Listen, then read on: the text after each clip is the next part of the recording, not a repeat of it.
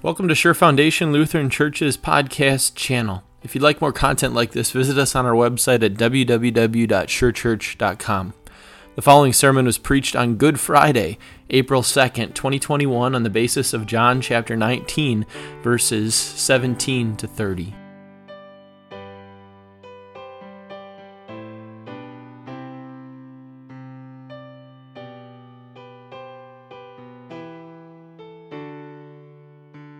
Carrying his own cross, he went out to the place of the skull, which in Aramaic is called Golgotha, where they crucified him, and with two others, one on each side, and Jesus in the middle. Pilate had a notice prepared and fastened to the cross. It read, "Jesus of Nazareth, the King of the Jews."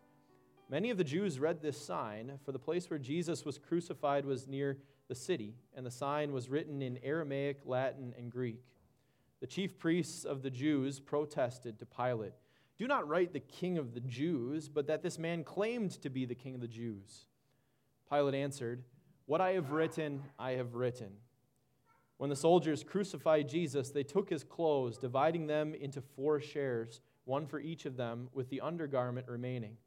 This garment was seamless, woven in one piece from the top to the bottom. "Let's not tear it," they said to one another. "Let's decide by lot who will get it." This happened that the scripture might be fulfilled that said, "They divided my clothes among them and cast lots for my garment." So this is what the soldiers did. Near the cross of Jesus stood his mother's sister, Mary, the wife of Clopas, and Mary Magdalene. When Jesus saw his mother there and the disciples whom he loved standing nearby, he said to her, "Woman, here is your son," and to the disciple, "Here is your mother." From that time on, this disciple took her into his home. Later, knowing that everything had now been finished, and so that the scripture would be fulfilled, Jesus said, "I am thirsty." A jar of wine vinegar was there, so they soaked a sponge in it, put the sponge on the stalk of a hyssop plant, and lifted it to Jesus' lips. When he had received the drink, Jesus said, "It is finished." With that, he bowed his head and gave up his spirit. This is God's word. You may be seated.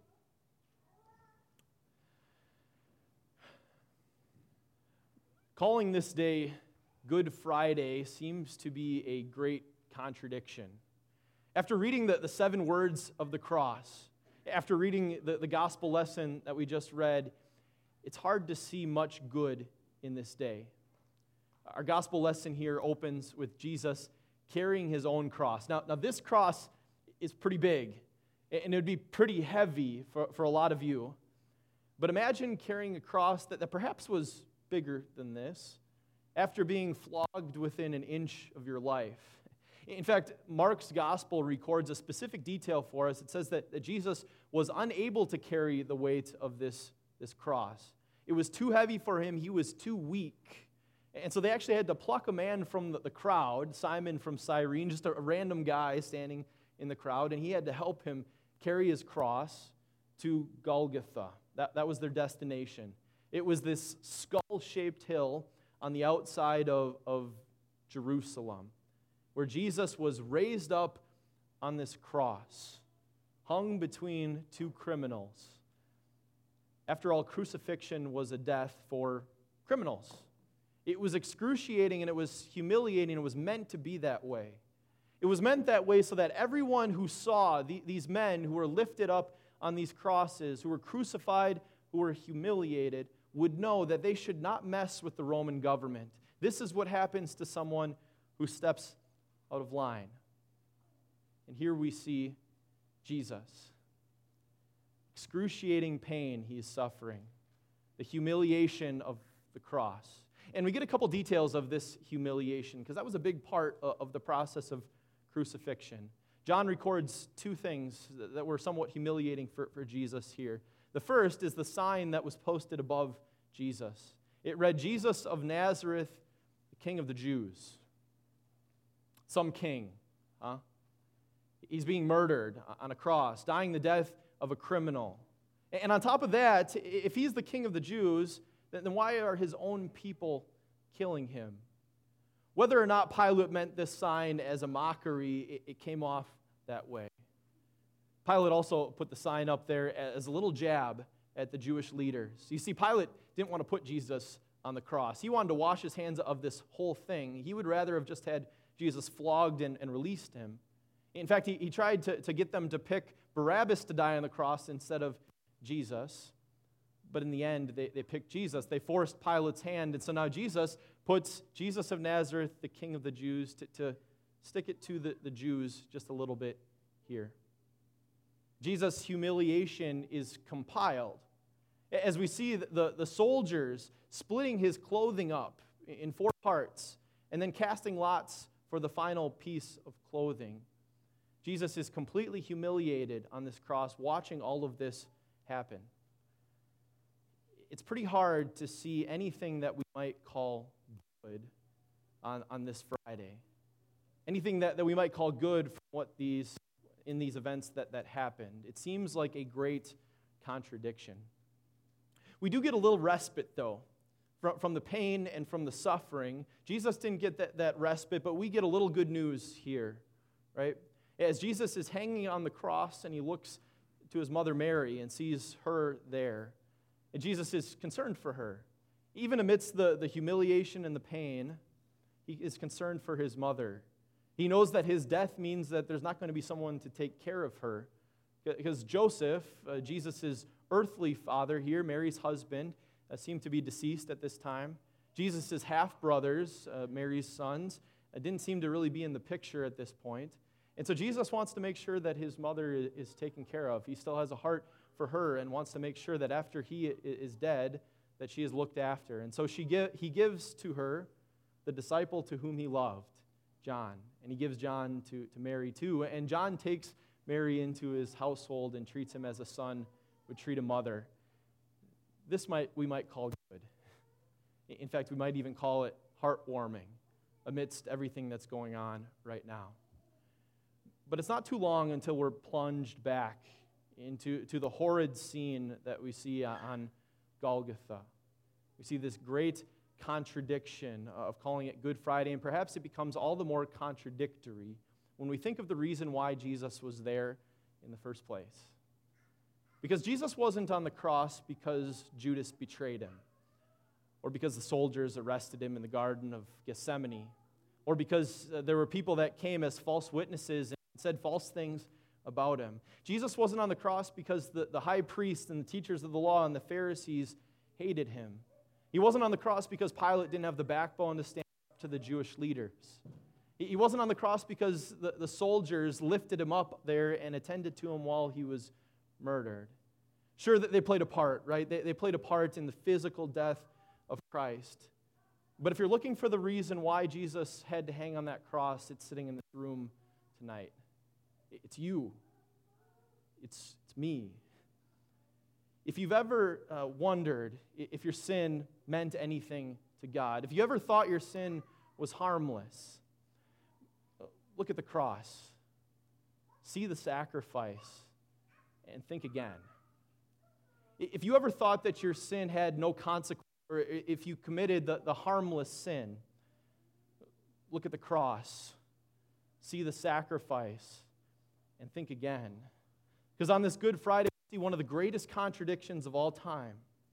The innocent, sinless, holy Son of God is hanging in the place where we deserve to be hanging, dying the death we deserve to die, taking the punishment that we deserve to have. And as we sit here tonight and we know that, it's kind of a hard scene to stomach. I had a basketball coach that really understood the concept of substitutionary sacrifice. I wasn't thinking that while I was playing basketball for him, but it really rings true today. Let me give you an example of what I mean. In practice, we would be running some drill or scrimmaging, doing something of some sort, and if I didn't put the full effort into that play, if I slacked off on defense and let my guy get past me and he scored, coach would stop practice. But he wouldn't stop practice and have me run sprints.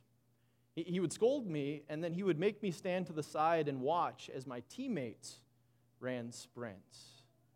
Because he understood that substitution, a substitute, taking the punishment that you deserved, is a painful thing. This communicated a message to me, and it was painful to watch my teammates run up and down the court for something that I did. No doubt, as we sit here tonight, it is somewhat similar. We feel convicted because we know that it was our sins that put Jesus on the cross. We know that the sins that I shrug off as if they were no big deal, tonight I realize and I feel in a real way that these are real and they really mattered to God.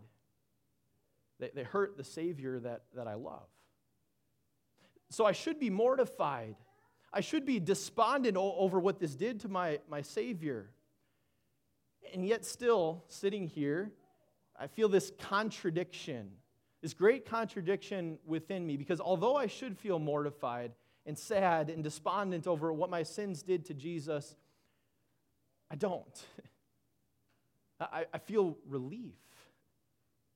And this is the strange, confusing thing that happens to us when we see the cross. And it's supposed to be this way. Because at the cross, two things meet: the law and the gospel. Justice and love both met at the cross. When we look at the cross, we see the law. We see what God demanded of us, and we see how we haven't lived up to that demand. When we look at the cross, we see that God is a just God that cannot leave sin unpunished. If he leaves sin unpunished, that would violate his justice. Sin deserves punishment, whether we think it's small or not. And so as we look at the cross, we see what we deserve for our sins. We see God's justice in full force, and we feel sorrow over what we have done. But at the cross, we also see the gospel. At the cross, we also see God's love, because even though it was my sins that put Jesus there, even though Jesus took the punishment that I deserved, God loved me so much that he sent his son to die on the cross for me and for you. Jesus loved you so much that he was willing to go through this death on the cross, this pain, this humiliation, so that you would be saved. He wants you to be forgiven. He wants you to be saved. He wants you to have heaven one day, so he was willing to do whatever it took to make that a reality for you. And because of the cross, he did. We have a sigh of relief on Good Friday when Jesus says it is finished. Because he's not saying that just his life is done. He's saying the work that he came to do was completed. It's written in stone. It's done. He has accomplished his work. He has been your substitute. He has made the sacrifice for the sins of the whole world. This pain, this humiliation, and this sacrifice means that you are forgiven, that you are healed, as Isaiah said. By your wounds, we are healed. Good Friday seems like a contradiction to call this day good. But for you and I, it's the greatest contradiction of all time. That the sinless Son of God took our place as our substitute, that he suffered the punishment that we deserved, and because of that, we're forgiven, and we get to go to heaven. Because of the cross, we will praise Jesus all our days. Amen.